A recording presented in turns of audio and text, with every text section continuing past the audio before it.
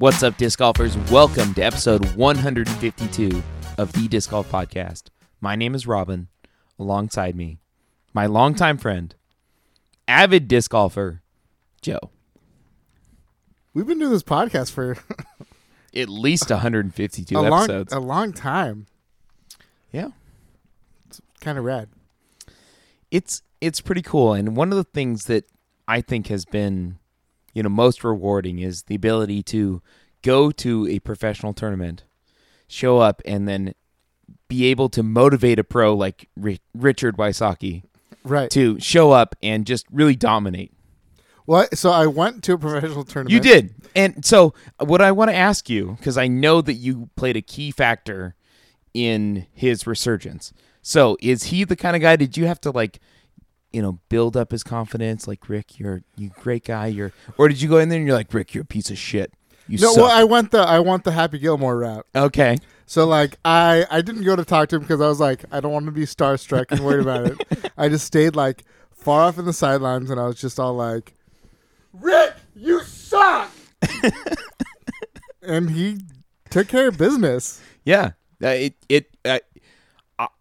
Watching it from home, I knew you were there, but watching it post-produced several days later, I knew that you had to have played a role in it because he was pumped.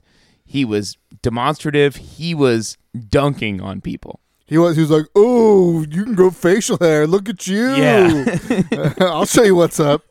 Look at this fucking perfect, 250-foot pig forehand, bitch. Yeah, exactly. So I knew that you had done something. I just want to know whether you were whispering sweet nothings to him and telling him, how pretty he is and what a great throw he's got, or if you were just getting down and telling him that he was nothing and that Paul Macbeth, is going to take his lunch money and motivating him in that manner. Yeah, I mean, all of the above. Yes. But you know what I did do, and I don't know that I even talked about this in the pre-show. I did make an effort to catch Steve Dodge on the course when I was there on Sunday. Yeah. A little turtle tap? No. So I followed friend of the show, Spirit Pro of the show, Jeff Faze, on his final round. Nice. And Steve Dodge actually followed behind with another, I don't know, a friend of the show, but I met him at Daylon. He's in our Slack group, the dude who owns THC.com. Nice. He and Steve were walking the course together, chatting it up. But I made sure to go up to Steve and let him know that I was stoked on the coverage, the live, things are working out. And I did have a moment. He's like, yeah, give us 5 months and we'll figure it out. And I was like, ha ha ha. I was like, you know what? We pretty much regularly tell people not to listen to episodes before 20. We definitely at one point we got a mic and life was much better and our podcast was much better. Yeah. Because the sound was good and we didn't have to huddle next to each other like hobos over a trash can fire trying to speak into a mic. A small USB mic. Right. That's real. And I'm like, I appreciate that notion. That is the real deal. You need time, and honestly, and we'll get into it more later. But I even watched the Par Save Productions or whatever. Yep.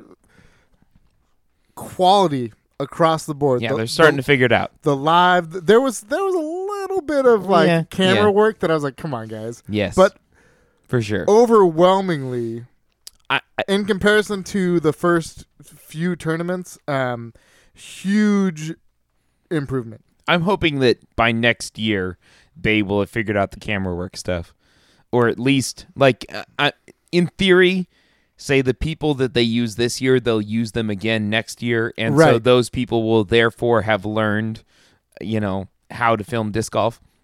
Hopefully, that makes sense.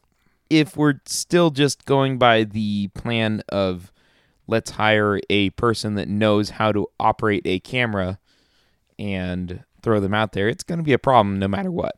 Right. So. Well, so my hope is, and this is all hope, that some of the formula that what's going right, they continue. Do you want to just talk about what we're doing this episode, and then we'll get into it? Because I'm basically just like ready to roll right You're into jumping SF right Open. into it. We already did. I mean, and granted, it wasn't your fault. I did that. No, it's fine. I jumped in with the whole Ricky Wysocki, motivating him to become the beast that he is. So I set the stage for it. So for that, I'm sorry. And we've got a great show for you tonight. We're going to talk about the San Francisco Open, recap the winners, recap the events of the weekend, and talk about how that went. We are going to preview the Masters Cup. Man, Robin can talk tonight.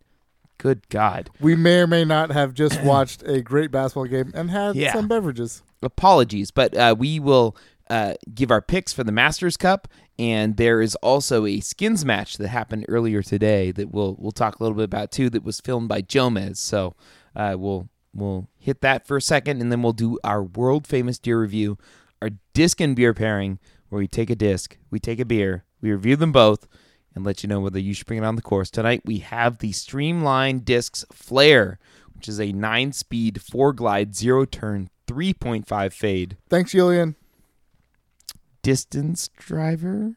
Fairway driver? Fairway driver. All right. I mean, technically, when you talk about numbers and stuff, in your mind, we've come across it before, it's a control driver. It's a fairway in my mind. Yeah.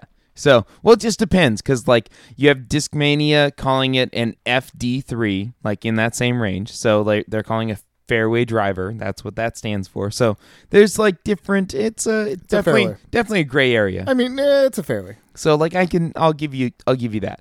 And we're going to pair that with Boat Show IPA by Yellow Springs Brewery, which was sent to us by Mike Fonderheide, Midwest Mike, in our Slack group. But thank you, sir. Thank you for sending that. He actually works there. So oh, that's rad. We're going to have to be very friendly about the beer. I don't think it's going to be a problem, to be honest. No, so far. I may or may not have already had a couple of them. I would like to just out front, get in front of this. I'm very, very sorry that we did not pair Boat Show with the Corvette.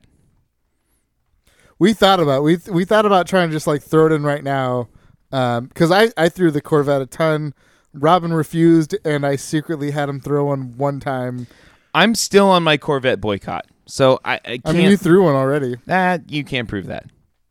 To me, that was a groove. It just turned over. It did some crazy stuff. It was that was a wild one, actually. That was not the same as the Corvettes I've thrown. But we will review the lifted truck at some point. I don't know. I mean, it's more of a battle frigate, but it's not. I don't think it's worthy. I'm pretty sure by the time we get to it, no one's going to care anymore. We're fine. We're fine. So that's what we got. All right, SF Open Disc Golf Pro Tour event. We had live coverage. They put it back on YouTube this time. Thank goodness. Which was great. Not that the DGPT.TV site wasn't great, but it wasn't. Not that it wasn't, but it wasn't. They just didn't have the bandwidth. That's one of the beautiful things that comes with YouTube is... They don't have the bandwidth limits of a WordPress blog. No. They have pretty much limitless. It's basically based on your connection, not what they have. And it was lovely. And there's just something beautiful too of being able to get to work pretty much and have FPO rocking. And then the break in the middle of the day was the worst part for me. Because I don't have disc golf for 3 hours. This is dumb. I'm so spoiled. I want to just keep watching it. But the coverage was quality. Nate and Val, surprise, surprise. Super fucking good. Mm-hmm. And I love how I already made it explicit 5 minutes in the podcast. I'm pretty sure we already I'm sure hit we something. did. I think I'm I sure dropped something earlier, but it's okay. And then, you just But also, Nate, for any of you who don't remember, I'm pretty positive Nate was on the lead card final day last year at SFO. So he knows this course very well. Yes, he does. I was excited. They did change some of the pars and change some tee pads. They did a little work. Hole 7 is still ridiculous. I still don't really dig anything they're doing there. But everything else, I feel like they made really good adjustments. I think I talked about this last week that I was like, oh man, when the Seans were on, I just got hammered and like yelled back and forth with Sean Jack and never talked anything but Disc Golf Pro Tour. I wish I would have asked questions. Anyways, figured out the answers to said questions when the tournament rolled out. And they did a good job. I really like the adjustments they made to the holes that were kind of like the tweeners. They, on hole 6, they made it a 4, but moved the tee pad back, which makes total sense. Like that's a great amendment to that. They figured it out. I like it. I really liked a lot of the adjustments, and they were minor, but they still made a big difference. And the biggest thing that was, the major factor was the wind. And oh my gosh, it was windy. So much more windy than it was. And we should note that it's generally kind of windy in San Francisco, and it's not uncommon, but for whatever reason last year, it was not this windy. It wasn't. And I was there 2 days last year. I was at SFO this year for only 1 day, and it was mega wind. I think I felt like the wind one of the days I think I was there for 3 days. Shoot. Yeah. It was insane, and it was the same wind from what I've heard and talked to people the entire time. Yeah.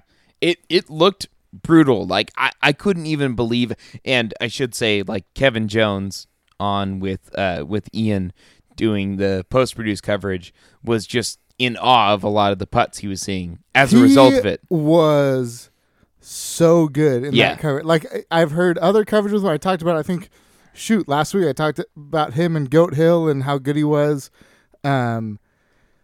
He was so candid and fun. Like there was a point, like I think hole 1 was like, oh, you're not going to run that because like it's scary. He's like, oh, scared of my mind. Like, he was like so candid and just like, no, I don't want to. But when a pro of that caliber is impressed by the putts and like wondering how it's happening, and then same thing with Seppo. He did, I believe, the final round. Yeah, he did the final. And he was similarly impressed with the putting in the conditions. Well, I mean, sorry, Seppo, but you should probably be impressed by any amount of putting. Oh, that was brutal. Yeah, that was super brutal. Listen, Seppo, I understand you. He has the Lizotte disease. It's probably worse than that, I would say. Yeah. It's probably called like a Robin disease, but it's not that bad. Maybe current Robin. Robin of like 3 weeks ago, that would have been an insult and a half. Well, even more so than it already is. Hey, I'm pretty much fixed now. That's what I said. That's what I'm saying. Like 4 weeks ago, it was a very different Robin putting. But no, it was crazy. It was super crazy wind and affected putts basically every hole, affected drives, upshots, every hole. Pretty insane. There's lots of uncharacteristic out of bounds plays and things like that just due to the wind. I mean, Simon on the final round on the island hole threw the best drive out of the bunch, and the wind just pushed him and pinned his disc against the wall. That was garbage. That sucks. It's interesting because last year the string was on the outside of the wall. Yep, and it saved Girthy's Earhart. But we saw Earhart's get saved, and Girthy's did too. So, but this year the string was on the inside of perhaps I'm mixing holes. So forgive me if I messed that up. Oh yeah, I was talking about hole 3. Yeah, but I feel like the outside. I feel like the strings were all on the back of the walls in every case, but I could be wrong on that. So what we're talking about, it was basically Simon Lizotte threw a drive. There are the barrier walls, the Keen. They had like a Keen advertisement on them, the shoe company, and there is the walls themselves are not. They're technically OB. They're more advertisement than they are anything else. Yeah, they're not meant to stop discs. Yeah, well, I think they are to some degree. Well, I've heard it said by someone that they're there for advertisement. Oh, of course. Yeah. No, Oh, yeah. their primary role. But there is a string line on the inside of those walls that is actually the demarcation for the OB. So what happened was that Simon Lizotte disc got a skip and then blown against the wall with the wind. So it was literally standing perfectly straight up against a wall with a string right inside of it and was OB by maybe a fraction of a millimeter. Oh, yeah. Like, yeah, it was rough. So, an unusual circumstance, to say the least. But we've also seen, when we were there last year, we were following FaZe and Brian Earhart, and he had a disc that he came up short and came in bounds very similarly, where his disc leaned against the wall, the string was on the back of the wall, right, and he was in bounds because the nose of his disc was overlapping the string. Right. So there was kind of like, there's those two sides of it. Whereas, you know, I would think that what they were thinking, they saw that and they realized that a shot that was inside deserves to be more in bounds than the one that hits the back of the wall and manages to stay in. No, totally. So, I don't know. I get both sides of it. It's a tough combo. Brutal regardless. Still had a good round. I think, it's obvious. We all know Paul Macbeth is washed up. Yes. He's not clearly good at disc golf anymore. It was a fun run. Like, it's cool. He made his money. He made money for Discraft. Yeah. Retirement will be great. Typical Paul second place Macbeth, just coming out to a tournament, getting second place. It's But you know who I want to talk about the most out of all of them? Katrina Allen. She's a beat. Like, we don't even talk about that. Yeah. Like, top of the chart. Listen. No, I want to talk about 6th place, 22 down, Avery Jenkins. Yeah. I thought you were going Garrett Gerthy, frankly. But no, Gerthy's just not because he threw a disc 700 feet or whatever. But he did. But no, Avery Jenkins threw a great tournament. Yeah. It's great to see big man on top. And I walked by him, and he is a large man. Yes, he is. He is a very strong-looking gentleman. A lot of times when you run into these like disc golfers, I'm like, oh, they're quite small. Like, I definitely may have had a couple 22s and walked by Garrett Gerthy like way far away from like the lead card and was like, "Hey, Garrett, I do a podcast. You're rad." And then hid behind a bush. And then I shook his hand and continued to walk. He's like, "Thanks," and I was like, "Okay, I'm gonna go away now." I didn't tell you the story. Happen. Oh, it totally happened. Oh God, no, it totally didn't. It didn't happen like that, though, did it? I mean, real close. I wasn't like that, like wild out, but I definitely was like, "Hi, Garrett Gerthy. My name is Joe, and I do a podcast. Do you want to make? I hate myself."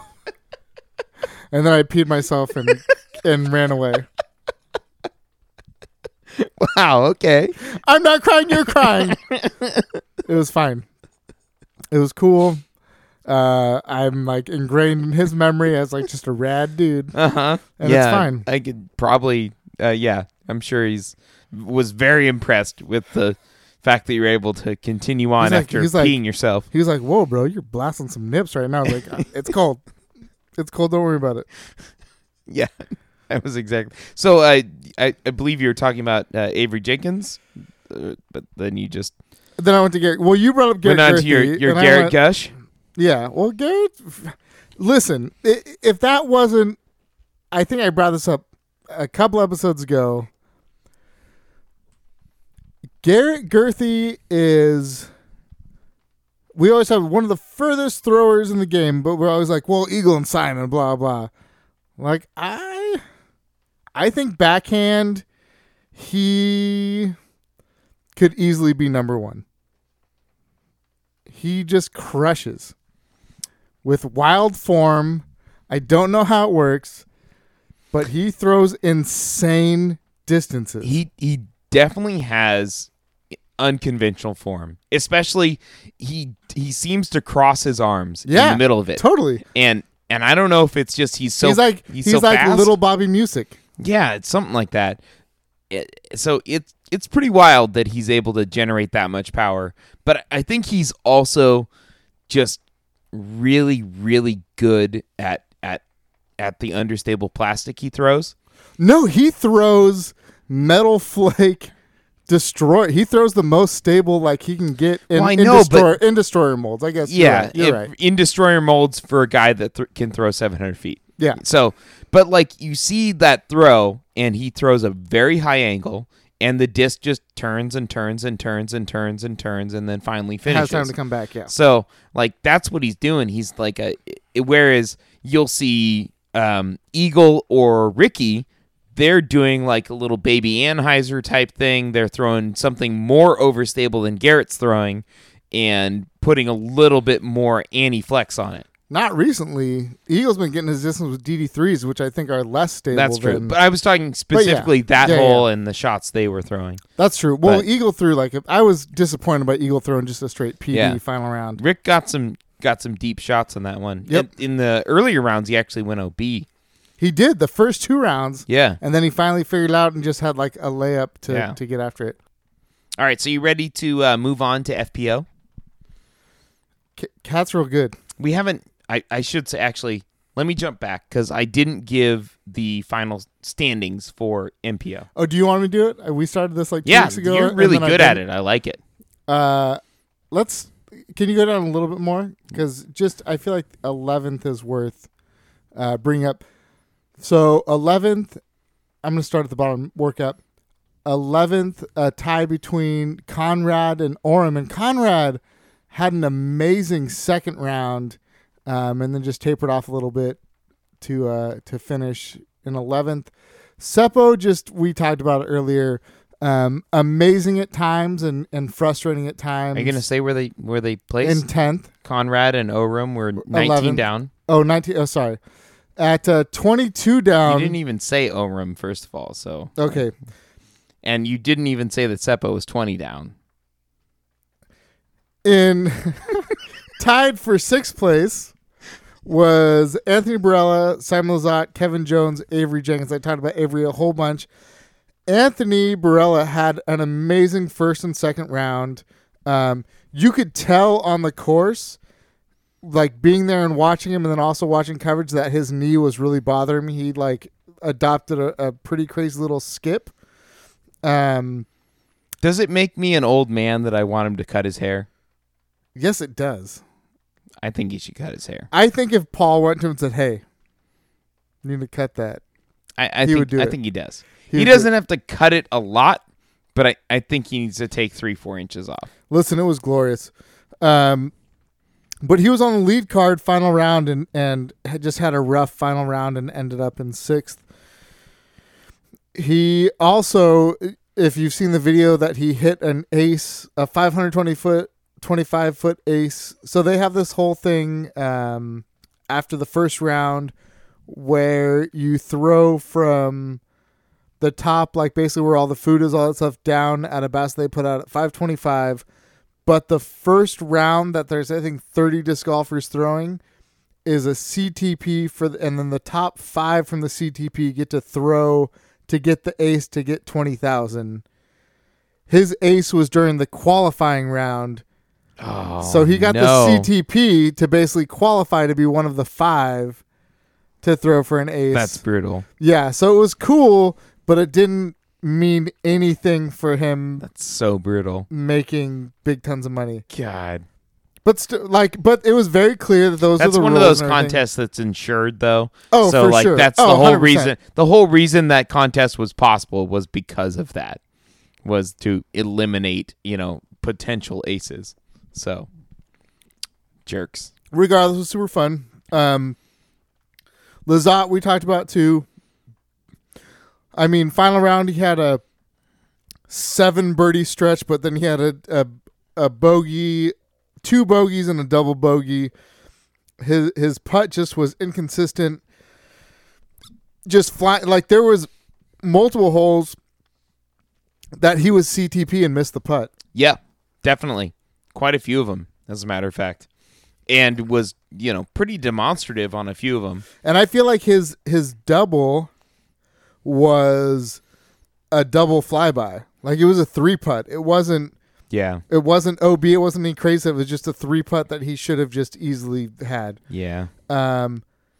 Kevin Jones looks like he put together some pretty eagles, but had some rough times here and there. He talked about it. The wind kind of got after him. But I still feel like a 6 for Jones here is pretty darn good. A 22 down. I think he's coming into his own right now. He's getting them Prodigy D's figured out. Avery, we talked about, stoked to see that name. Well, how about that final round too? 11 down, bogey free, no bogeys. That's just pretty clean awesome. disc golf. Ricky Wysocki only 1 bogey on the weekend. That's wild. So that is wild. Adam Hammis.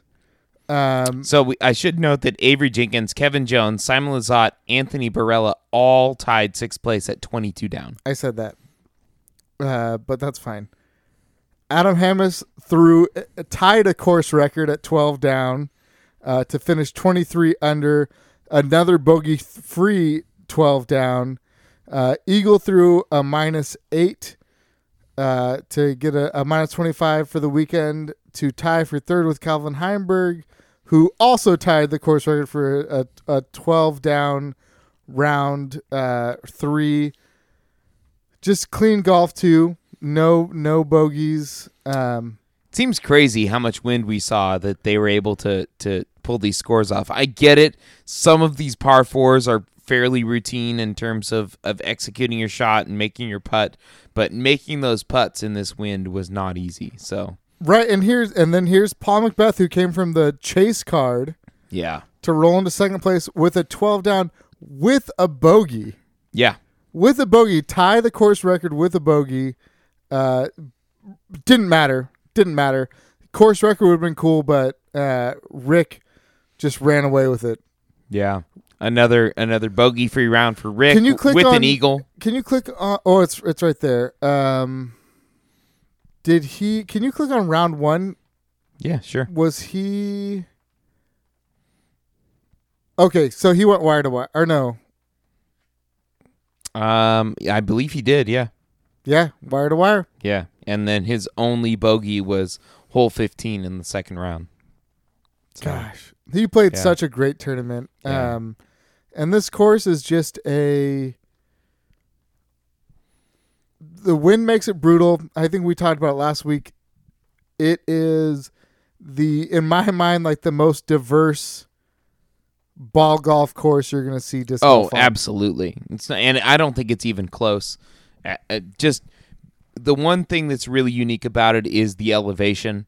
You see a lot of ball golf courses that are then converted for disc golf, and they are generally pretty flat because that's very common for golf courses. Yep. But Glen Eagles has a ton of elevation to work with, and that's probably what makes it unique. And they also have the huge tree lines. So totally. So I do want to step back because I'm looking totally wrong, and I should have remembered.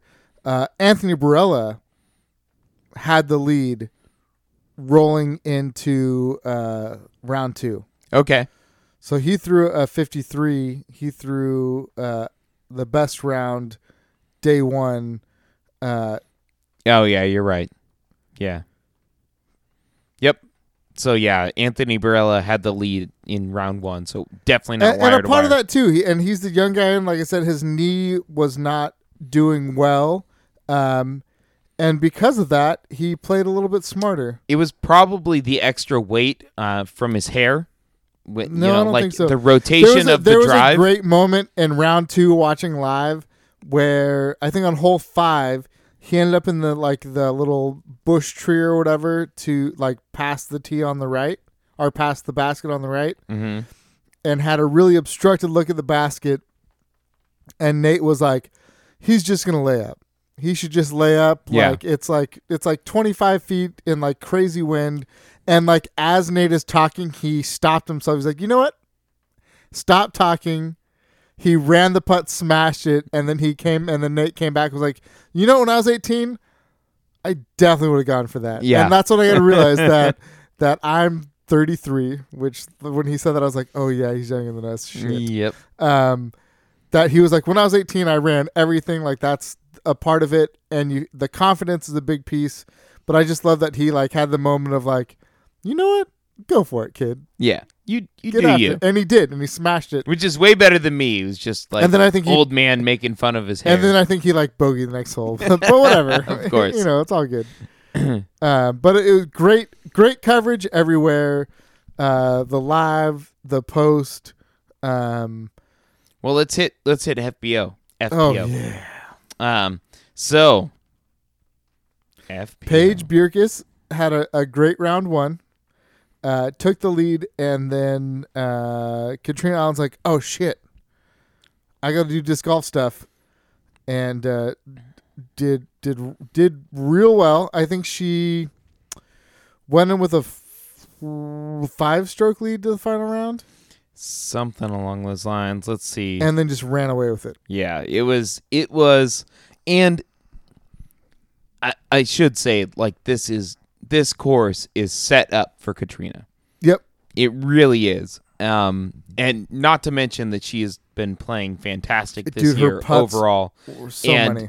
her putting has been amazing. But this course is also set up for a power player like her. And the course setup for the FPO is slightly different. There's different tee pads Yep. for the FPO, so it's not quite the same distance that you're looking at for the MPO division, but still very, very impressive. And, I mean, she doubled up. So, Katrina going 18 down and Paige in second at 9 down. I mean, she obliterated the field. She didn't. It was close. It was close towards the end of day 2, and by close, I think it was like 4 strokes, and then she just added. Well, a lot. the round 2, 10 down, no bogeys was really the end. So, Oh yeah, no, and but this is also a course that you could easily get eaten alive, and yeah. but she stayed clean. But I mean, no other player was 10 down for the tournament, and she went 10 down in a single round. Oh yeah. So that was just she absolutely. Well, she's like been throwing 1,000+ rounds for a minute here. Like we talked about this. I want to say 2 years ago, not last year. I think it was last year. Was it with Paige? Yeah, Not 2 years ago. Early last year, she was really lighting it up. Yeah. And it was a conversation as to whether Paige could be the first female 1,000 rated player. And Kat's figuring it out. So still and we also saw that it would take a lot of time to get there for both of those players. Yeah. So just these ratings don't move quickly. Let's put it that way. So Well, it depends.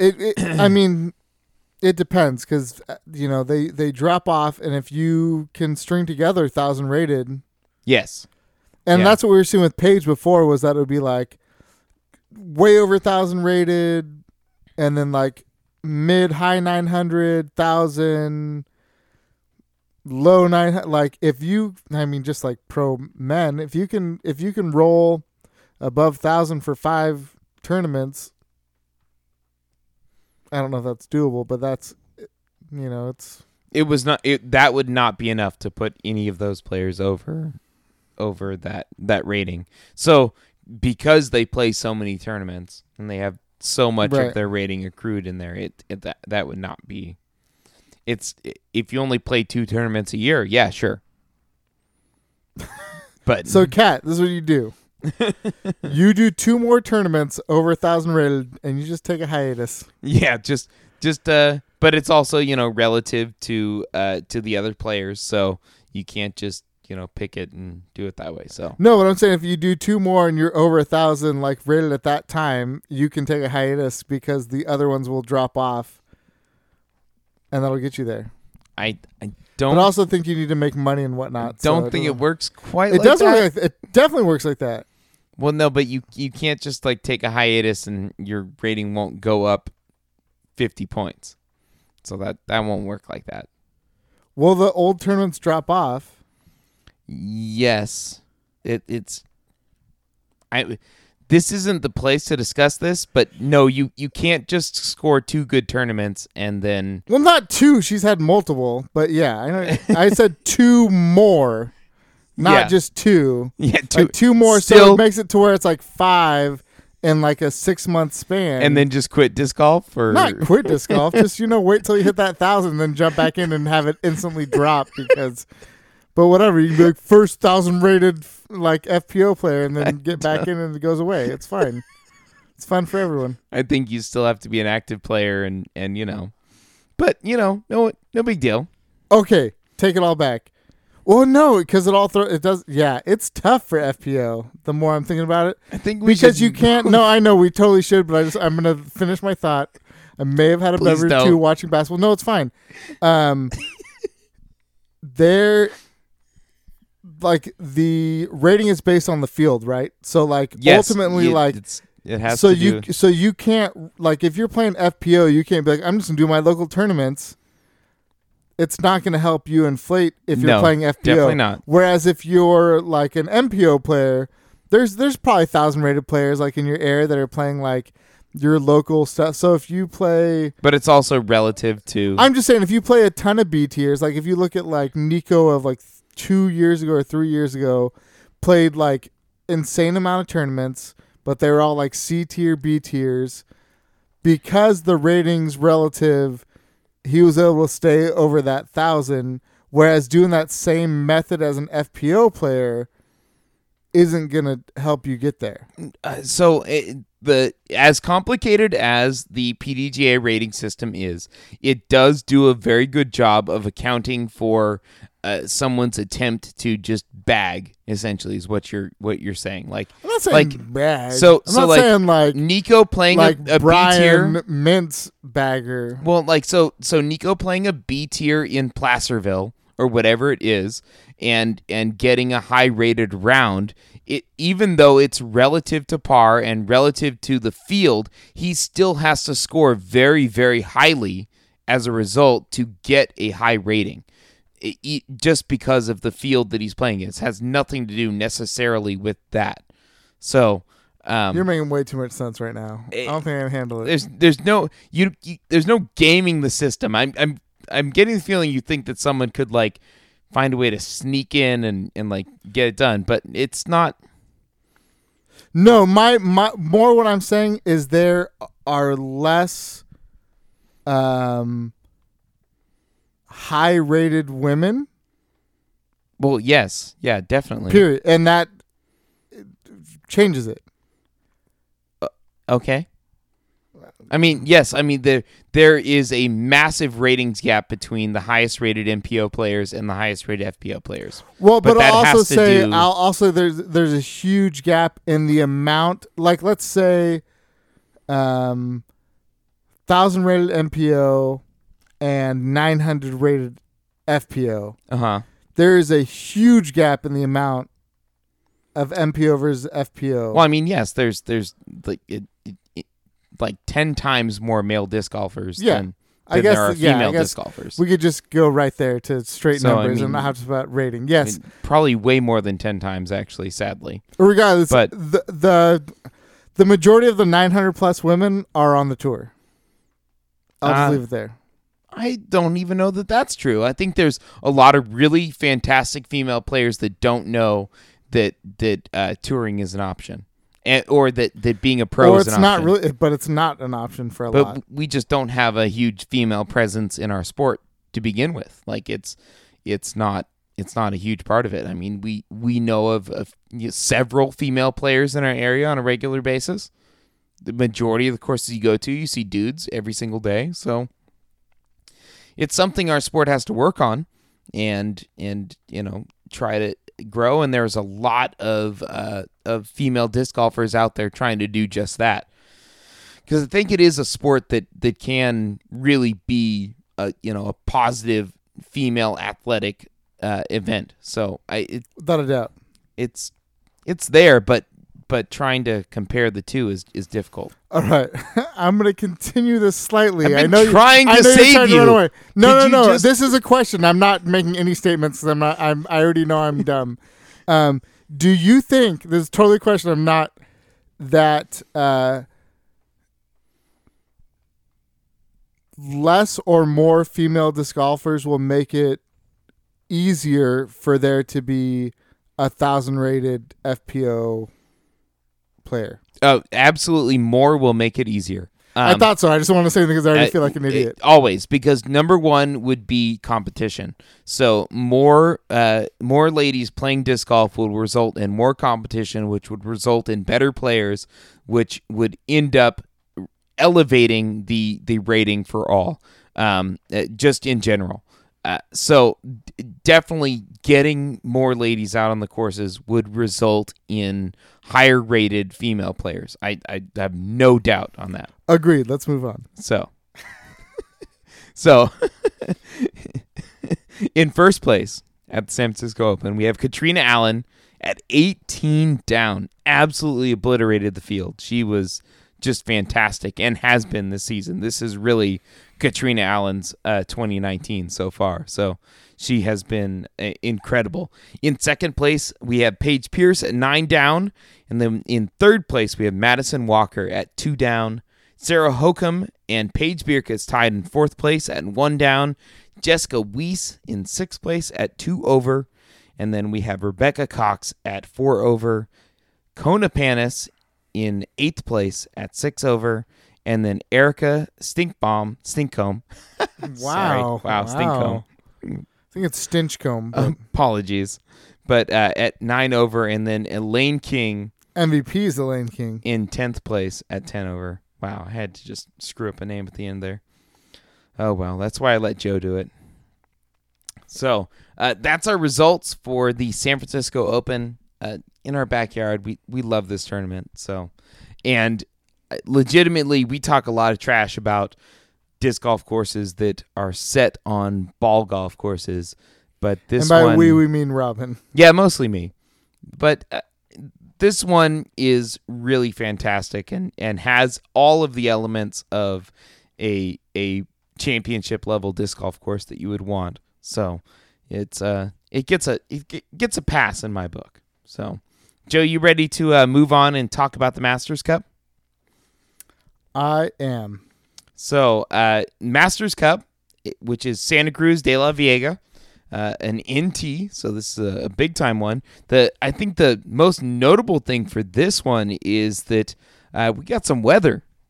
It has been raining in the Bay Area this entire week. That's true. They had a skins match today, which was filmed by Jomez.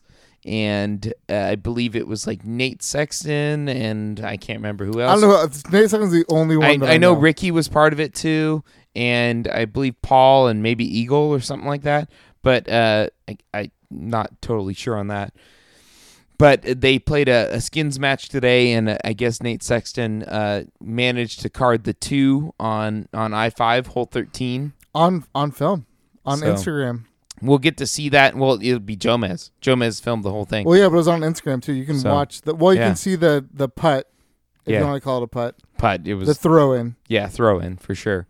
But so that happened. But we had a lot of rain, and there's more rain coming. So it could get a little weird out there.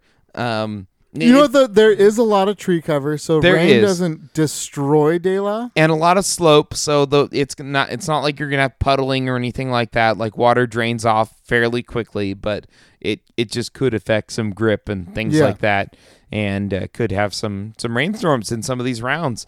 And also, the final round is on the ball golf course adjacent, so could be pretty wet on that one with no tree cover. So. We'll definitely have that. But classic tournament, amazing course. If you've never played it, if you come to the Bay Area and you only play one course, it needs to be De La. If you play 2, you play De La and Golden Gate Park. If you play 3, you play De La, Golden Gate Park, and Glen Eagles. If you play 4, no. Yeah. You play Stafford over Glen Eagles. No. You play Stafford over. I stand by that. No. The only reason you play Stafford is if you find a local that can be a guide for you. Otherwise, no. But Glen Eagles is not. Glen Eagles is a Pro Tour event. You've seen the people play it. You want to play it. You have to. Pay $22. So what? You're still gonna. I would rather. Do you remember we played Milo and how interesting it was to see, knowing and having seen the pro shots on film, and then you yourself throwing, a similar line or something different or navigating that hole. It is an experience. You get to understand. But I do want to say, like, Glen Eagles and Milo are not in the same echelon. No, I agree. Okay, I am fine with every other point. I just want to make sure that I'm was just known. saying that, like, from a disc golf fan, I think for enjoyment of a course, Stafford should not be played blind without No, I'm a not guide. saying blind. No way. I'm not saying that. So that's what I'm saying is. So you call us up and we meet you. Well, yeah, but that's not always possible. I know. Whereas Glen Eagles is in San Francisco, and you could very easily go there without a guide and figure it out very easily. Also, if you play Glen Eagles and you throw discs over the fence on 5, 6, 7, or 8, those are gone forever. Just leave them. Don't try and get them. We did hear that there were some car break-ins. Yep, Nico Sad times. Nico got stuff jacked. Yeah, yep. Glen Eagles is not in the best neighborhood in San Francisco, sadly. So there was just heads up. There's some issues there, but and then if you're gonna play 4 courses, yeah, I'd put Stafford in there. And if you go 5, you can put Skyline after Stafford. Maybe. Where would your 5 be? Taylor? No, I would send him up to Shady Oaks. Oh, but that's not Bay Area. No, but that's I not mean, Bay Area. if you're going all the way to Skyline from the Bay Area, it's only like an hour and 10 minutes further. Skyline is way closer to Bay Area than Shady. I'm just mostly like, for someone that's traveling to see a course that that has, some history to it and things like that. Like, those are the courses you'd want to hit. So, yes. Anyways, going back. De La is a bucket list course that we're lucky enough to play multiple times, and we'll play a lot more. It lives in that, when you talk about Milo, we just played Milo, and there are holes that are way more epic than you could imagine once you're there in person. And I think De La is even more so. When you're there, it is so different in person than you see on film. Yeah. In the most amazing and brutal ways possible. I would say parts of Milo weren't as difficult as I thought. Yeah. From the footage. Like, from the footage, I thought certain holes were really, really difficult. And when I got there, getting to the landing zone wasn't that hard. Specifically, there was like a hole, you see a lot of forehand rollers, and it seemed like from the film that, like, the forehand roller, it's a shot, and in reality, like, you could throw a pretty simple flat hyzer and it was going to be fine. Right. And so there was definitely some kind of spots there where I was like, oh, okay, well, this isn't that bad, and there were other ones where I'm like, okay, yeah, this takes a couple of bombs to get here. De La is so technical, and there's certain holes that just don't have a solution for an amateur arm. Like, you got nothing. Like, there's nothing you can do about it. You're not going to get a 2 unless you get lucky, and that's that. Well, it's also an old school California course that everything's a par 3, and there are definitely multiple 4s. Yeah. At De La that throw off the score in the first place. There's blind shots. There's all sorts of crazy shapes you need to get to shots. There's also missile straight, like close to 400-foot shots. There's just nutty stuff there. Yeah. And not to mention all the rollaways, the roots, the crevasses, the cliffs. Just there's all kinds of danger all around you on every single shot. So yeah, there's multiple holes where it's like, if you have a misplay off the tee, your disc is gone. You are reteeing. Yeah. And a lot of other ones where you can have a beautiful shot off the tee and land that disc at the basket and have it skip into death. I mean, Daylod is not a term for jokings. Like, it's for real. So it's a fantastic tournament every single year. It's also the most fun course to play. It's awesome. It absolute must play. Like we said, number one. If you come to the Bay Area, go hit it. You have to. It's worth the drive from San Francisco. So. Oh yeah. Oh, 100%. And Golden Gate Park, obviously in the middle of San Francisco, a fantastic course. But if you come into the Bay Area, make sure you get down there. So. Yep. Well worth it. So, do you want to do picks for? Yeah, I think I went first last Cup? time, so you get to go first this time. What are we doing? Are we doing? I'm just grip sixing. We're grip sixing. I haven't done that at all yet. So can we just do like top 3 or 4 like we did in the past? I feel better about that. I guess. No, that's fine. So, all right. So I'm going first. Yeah. So yeah, who's going 4? All right. I'm going to take Nate Sexton in 4th place. You know, I had Nate Sexton in and out this entire time, and I ultimately have decided to keep him out. I'm going, even regardless of the putting woes, I just love what Lizotte does at De La. And you got the ball golf course at the end of the day. So I got Lizotte in 4. Okay. Because he was injured last year? 2 years ago. I can't remember. I feel like he was out last year for some reason. Yeah. All right. So in 4th place, I'm going to take 3rd place. Oh, 3rd place. Damn it. All right. In 3rd place, I'm going to take James Conrad. I'm going to take Eagle McMahon. I'm going to take Ricky Wysocki in 2nd place. I am also going to take Ricky Wysocki in 2nd place. And I'm going to take Paul McBeth in 1st place. I am going to take I'm going to take Paul McBeth in 1st place. So I've got Lizotte, McMahon, Wysocki, McBeth. Yeah. You picked a lot of good players. I did. And I just feel like they're like raring to attack. You know who's my super dark horse though? Who I thought about having be my dark horse at SFO, and I'm happy I didn't. But I would not be blown away to see big stuff from Matt Bell. I honestly feel like I should have taken Rick to win because his energy and how confident he was. I mean, he was fist bumping and bouncing around. He was pumped. I love that. I loved seeing that. But Paul McBeth's I feel also like he's pissed off for tapped in. greatness. Yeah, I know he is. But and he's played exceptionally well at this course. But so is Ricky. So I don't know. I don't feel great about choosing Paul over Ricky because we had a couple of years ago that 100-foot putt to win or whatever it was. Yep. And that's where Raptor Legs came from. Exactly. So that famous putt there. So I don't really feel great about any of that. I love Eagle, and Eagle is playing great, but I haven't seen great showings from him here at De La. So I think it's his time though. But I it could go all over the place. But he's playing fantastic. I do. I love your Sexton pick, and I wanted it. But then when he got that 2 on I-5, I was like, he used it up. No,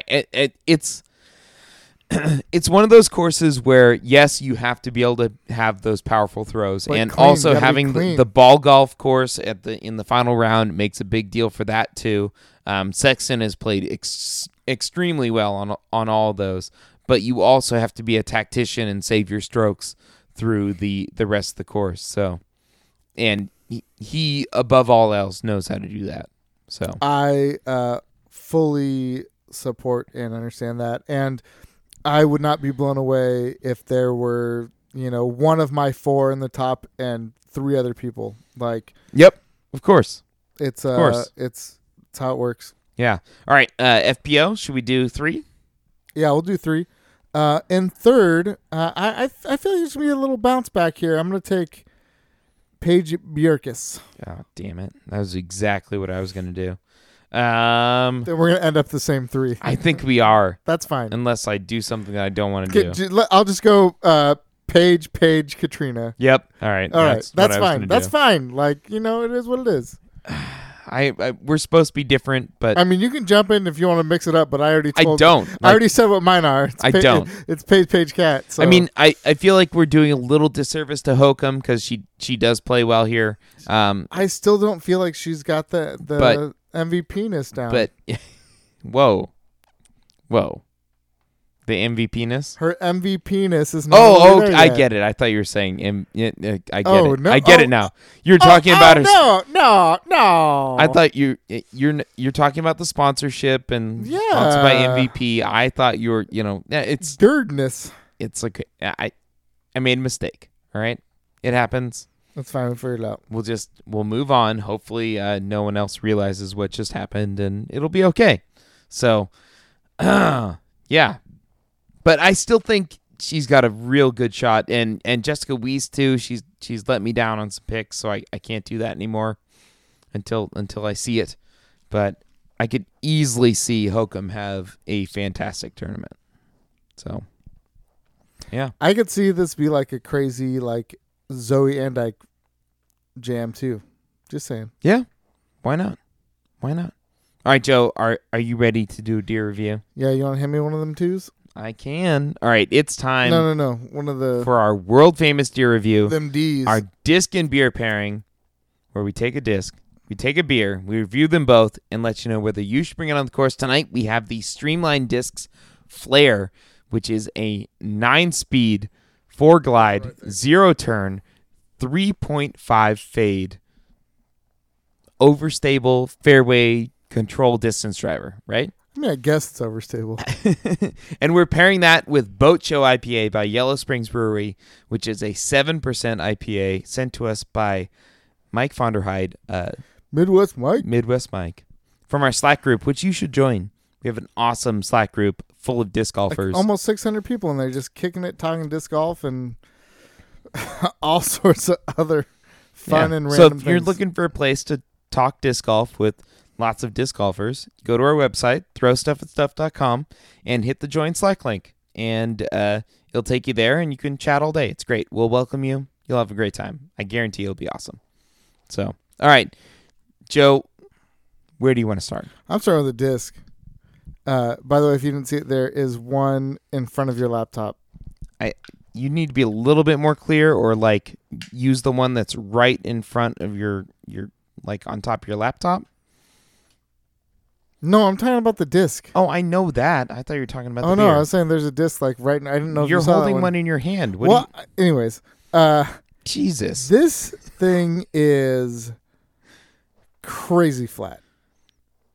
Like you could eat food on it. It's almost that flat. I guess usually it's how flat does a disc need was to like be dinner to eat plates- food on it? Well, I think I could eat food off of every single disc we have here. it would be hard to eat food off of a sole. I mean, it'd be hard to eat soup off of that, but I'm not talking soup. I mean, you're being a jerk right now. I'm just trying to talk about how flat this shit is, and you're getting all into semantics. It is what are we talking about? You're trying to put some blueberries on there and see if they stay, or blueberries would definitely stay on this. Blueberries would totally be fine on this bad boy. You gonna drop a glob of yogurt on there? It'd probably stick on any one of these. Yeah, I would say yogurt. That's a silly one to bring up because of course yogurt's going to stick on whatever. I'm just trying to think of things maybe Ramen's I have 14. Oh, kids. you know it'd work great. What are food for kids? I was just let's see, blueberries, yogurt, cheese. These are all foods that Joe eats. Apple slices. Do you really want? You just brought up fruits and yogurt. I don't eat any of that shit. That's too healthy. Get out of here. You could put a hamburger patty on any of these and probably be okay. Yeah, I guess so. Some fries, maybe a little ketchup. All right, fuck you. Anyways, fucking dick. The number's the 940 3.5. Yeah. Yeah. I'd say even that 3.5 Could go to 4. could go to 4. I was thinking a 9404. Totally. I feel like this is a. I guess we don't own one. Robin owns something very close to when you see on like any auction sites or you hear people talk like the flat and firm Firebirds. Yeah, that's not flat as fuck. It should be flat as fuck. I always think flat as fuck, but someone said flat and firm, and so I was trying to be like clean to that. But yeah, this shit is beefy as fuck. Yeah, it is not. It is. I will be the one to say it. It is not OGH1 stable. It's pretty fucking stable, though. It's damn close. It is damn close. So what Joe is referring to, I have a old a glow Firebird, which is extremely stiff and extremely overstable. Probably the most overstable disc that I have in my bag. Actually, not probably. It definitely is. 100% is. So that's kind of what I was comparing it to. It's got a very blunt nose to it and stuff like that. And the flare is equally stiff. But one of the nice things about this Streamline plastic, this cosmic neutron plastic that they're calling it, is it's got a nice grip to it. So it's the not plastic is lovely. Yeah, and so you've got this kind of gummy almost feel to it, yet it is still very, very stiff and very overstable. I mean, you can put everything you got into this disc and you're still going to get a pure hyzer line to it. You can forehand with a pretty steep anhyzer. It's still going to flex out of it. I threw some pretty hard low anhyzers that flexed out and went good distance. Yeah, they're like anti-hyzer flips. Anhyzer reverse flips. I also threw some pretty rad grenades. Jesus. You and your grenades. I did. They were great. Yeah. Joe now putts grenades. It's hasn't worked out well, but he thinks it looks cool. That's not true. My putting is still solid. Don't worry about that. It is exactly what Streamline was going for. In my mind, this is exactly what Streamline wanted to do. Right now, MVP Streamline are killing it in the I want it to do that, like the trying to mirror or mimic, I guess. They've released several now overstable discs. Well, yes, but I feel like and they're killing, and that was our biggest concern with them was their ability to put out overstable stuff, and they were like, fuck you guys. Yeah. They're like, oh, hey, what's up? Have you seen a Nitro? Check this shit out. Yeah, seriously. Oh, you want a deflector? Yeah, fuck you. Oh, Firebird? Yeah. Check this flare out. It's that. Like, it's money. It feels good in the hand. Like Robin said, the plastic is legit. It's real nice, and that's kind of that other piece too. When you talk about the FAF Firebird or Robins, like they are very much like one of a kind discs. They're very much you get them or you don't have them. You don't replace them easily, and that's kind of one of the neat things with the flare is this is the start of the production line, and so far, and I could be wrong. And I assume it will go this way, but I can't guarantee it. But in my mind, they've been pretty clean at being consistent with runs. I've never heard someone be like, oh, my Streamline of this color flies different than the Streamline of X color. Like, they're pretty consistent, which is a great thing to think about if you're looking for this disc. Note that this is a 3-color stamp on a swirly, what they're calling cosmic neutron plastic, but is essentially swirly. Like Joe's holding one that looks like a damn watermelon, and they've got some nice swirls in them, and the foil on the stamp itself is 3 different colors. So it's a pretty nice looking disc to begin with, and the fact that it is so overstable is intriguing. I mean, this is the kind of thing you're not going to throw at every shot unless you're, frankly, unless you suck and you think that you have to Anheuser everything. This is, you're not going to throw it every shot. But oh, no, please don't. This is the kind of disc that once or twice around, you're going to need something like this to get out of trouble, or when you really need to get as far to the right as possible for a right-handed player on a forehand, or as far to the left as possible on a backhand for a right-handed player. And it'll just fade. It'll just go. And at like a low skip shot, like there's a lot of different kind of utility type shots that you can play with this disc, and it's impressive. Robin, what do you call this part of the rim? Like the bottom of the rim? Yeah.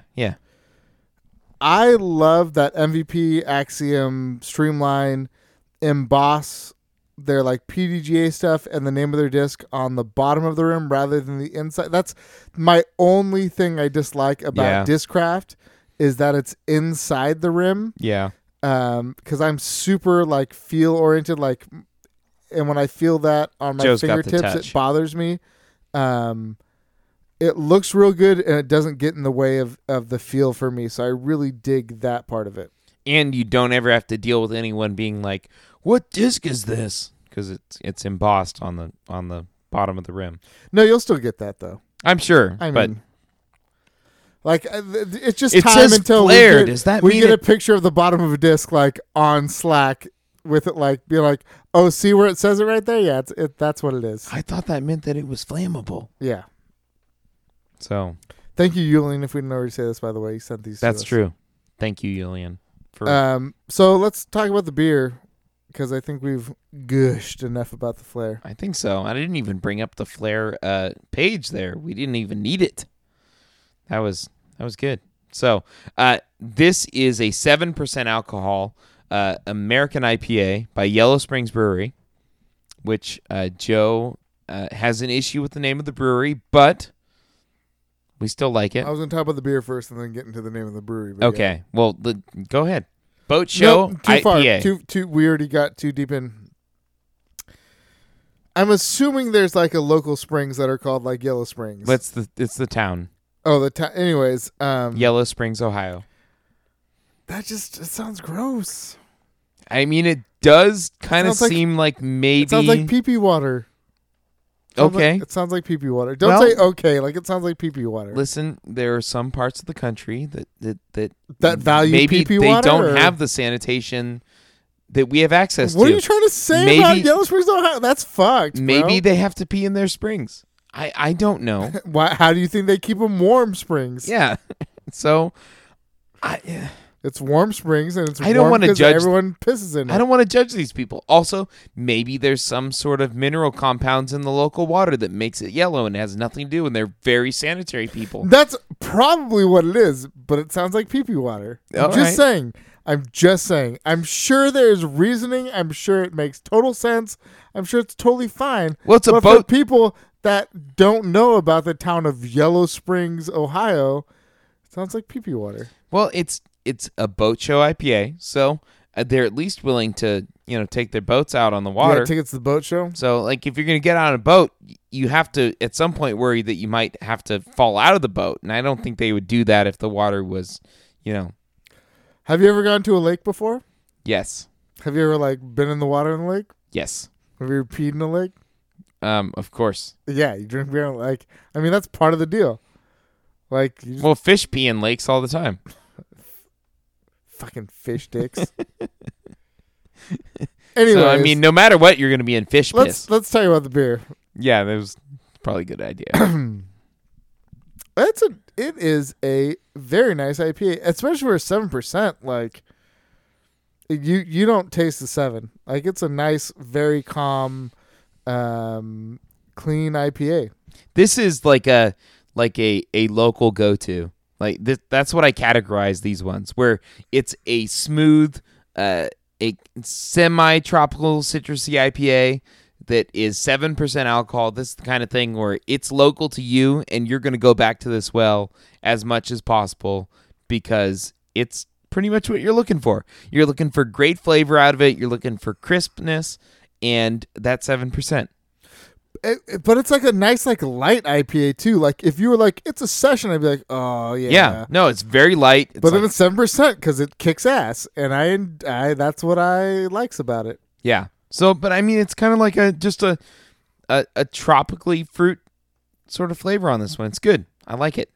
Yeah. No, it's not. There's no part of it that's like over the top in any section. Not like overly piney, overly fruity, overly hazy. Like, there's not a big kick in the pants, but that's kind of what I dig about it. So, and they're saying on the hops, you got Simcoe, Citra, Cascade, Columbus. So those. Maybe that's a nice. It's just a good like mix of hops, just to like they all calm each other out almost. Yeah. And it's just super nice. It's a refreshing 7%. Very much. Very citrusy. I'd say that's the biggest. Yeah. The biggest. Flavor profile that I'll get out of this from the hops. So pretty citrusy. A little bit after that, you just kind of call it like tropical, like maybe mango or something like that. Yeah, there's no big hop hit, but it's not like overly like dank or malty. Like it's like a very easy drinker, and that it's almost like the aftertaste is almost like a watered down like it's just mild tangerine. Like it's not overly bitter. No, like a heavy IBU type thing. So it's just very smooth. You still get the hop flavor to it, but it's not crazy bitter. And almost has like a little bit of sweetness to it, like a little honey or something like that. So yeah, it's good. I dig it. I love it. Dig it. And of course, we were sent by Midwest Mike. Thank you so much. He actually works for and he sent us a 6-pack, Yellow Springs, and we're on the last 2. Yeah. So Boat Show. I feel like it has to be said that way, right? Yeah, I think so. It makes sense. I'm on a boat. I would drink this all the time. Like I could easily just have this in my fridge and this be my like nightly drinker. It's just crisp, clean, easy drinking, refreshing 7%. Like it's nice. I dig it if I saw it around, I would look past the Pea Water name of the brewery. It's not nice. I feel like you should apologize. I just the poor told people you of Yellow how Springs, good Ohio. The beer is very good. I know, but you've insulted the people, and they now. Do you think I'm the first one to bring that up? Do you think there's not multiple people within that said town that are like, maybe we should change the name of our town? I'm guessing they have not done that Mike, at all. Do you love the fact that you live in a town? Well, I don't know if you live there. Maybe they've got like a native flower that is very yellow that goes around their wonderful springs. That is, that's part of it. I don't know. And what's the name of the flower? Yellow? I don't know. Oh, this is the yellow flower. Yeah, sure. Because they could totally just be like, this is like the name of random flower. Marigolds. Okay, this is the Marigold Springs Brewery. Oh, totally better. Already done. Not everyone is a botanist. Maybe they didn't know the name of the flower. Well, maybe you need to give them a call. Mike, if you need Robin to call you and give you some advice, he'll help you out. Anyways, beer is great. The disc, I'm not going to bag. Why not? You need this disc. This is like, to be honest, you need this disc. You keep using that stupid H1. No, I took the H1 out. This is better than that. It is. This is more usable than that. Yes, it is. It is. And but you don't bag a Firebird that's this stable. I don't, but I can do what I need with the Firebirds I have. No, and I'm trying to cut down molds. Look like Robin's one trying to put more molds. You don't. See, you use the sexy birds, but they're not stable like this, bad boy. When you throw them on a grenade, though. Yeah, exactly. So I think you need it. It's just like, this is your turbulence.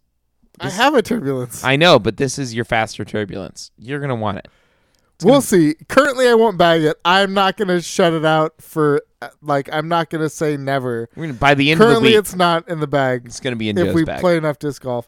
It's a rad disc, though. I'll go there. So it's going into yours? No. Fuck you fucking piece of shit. Fucking cunt. Whoa. Yeah, I went all the way. I went deep. I went way into it. Joe, that was not a nice. We do not use that word. I just did. That is not. I will. So you tell me. I will see you next Tuesday. That is not a good. Why you won't? Tell me why you won't. Why I won't what? Say that awful word you just said. Carry this disc because it's insensitive. Carry this disc. Why won't you? Why won't frankly, this? Why won't you buy brash. this disc? I don't know why you would even need to call someone a name like that. It's just weird. But why I won't bag this disc? God, I thought you were talking about. Nah, got it.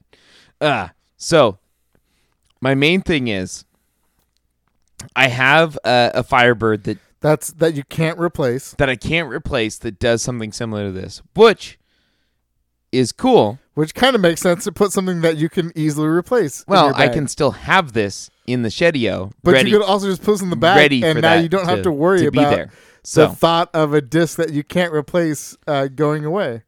No, I very well might do that, but at the moment, I still think that the Firebird I have is slightly more overstable, but I can't prove that. Ooh, I don't know. It's very close, and that's a compliment for sure for this disc. So it might be a problem. Let's put it that way. It feels better than that disc. I'll tell you right now. It does. It absolutely does, without a doubt, than that Firebird. So yeah, I don't know, because I bag a Sexy Bird, but I primarily use Thunderbirds for a lot of what people use Sexy Birds for. So I already am not like a Firebird dependent player. I just use them for utility shots and overstable shots, and then so it's tough for me because it's not a staple of my game, but it's still an important part of saving strokes on certain holes. So it's an important part of your identity. Yeah, it's there. So the flare is on my radar for sure. Like it's impressive. I really love the plastic. The flatness of it makes it great for a forehand shot, and it is overstable as you want it to be. It is and perfect. I don't know that I'll say myself, and you can jump in if you want. I don't know that we've thrown a better Firebird clone. Yeah, the closest thing would be the FD3. But that almost doesn't count because it's made by the same company. And there's such a wide range. Like, I mean, Doombirds are like real close to Thunderbirds. Yeah. They're not even fire. Like, but when you talk about when I talk about a Firebird clone, I talk about or I think of like your Glow or the FAF, like the beef of beef Firebird. Yeah, the Flare is doing a really good job. Absolutely. All right, so are we? That's 2 for 2 on the beer. 2 for 2. Oh yeah, 2 for 2 on the beer. I think a combined 1. All right, out of 2 for the disc because we're both like. I'm looking. Want to? I'm looking at her. She's got my eye. Looking pretty good, but you know, I got to dance with the one who brung me. But we'll see where the night ends. Yeah. All right. So what's our rating, Joe? This is a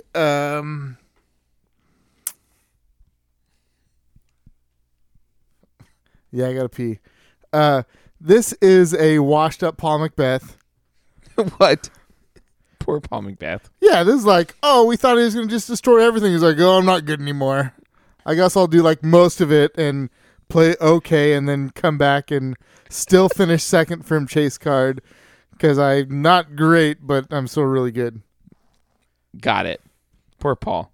Well, Paul, we're sorry. We didn't mean to insult you. And we hope that you play well at the Masters Cup this weekend in Santa Cruz. On account of we both just picked you to win. Yes. But, there was also some insults lobbed and, possibly an insinuation that you might be washed up. Possibly. Aside from being like, washed up. By insinuation, I mean someone on this show directly said that. This was tongue-in-cheek, Paul. Come on, you know. With that said, we thank you for listening to this episode of the Disc Golf Podcast. We hope you tune in to another episode. Before you do that, go to iTunes or whatever podcast app you catch this podcast on.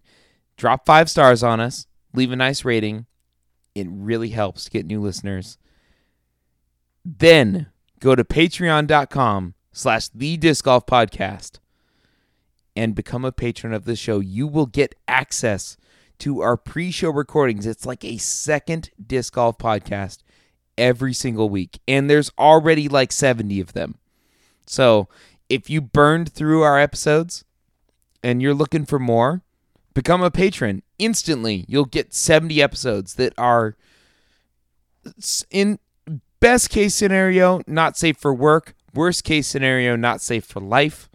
They're just generally ridiculous pre-shows. They're awesome. You're gonna like it. We have a good time.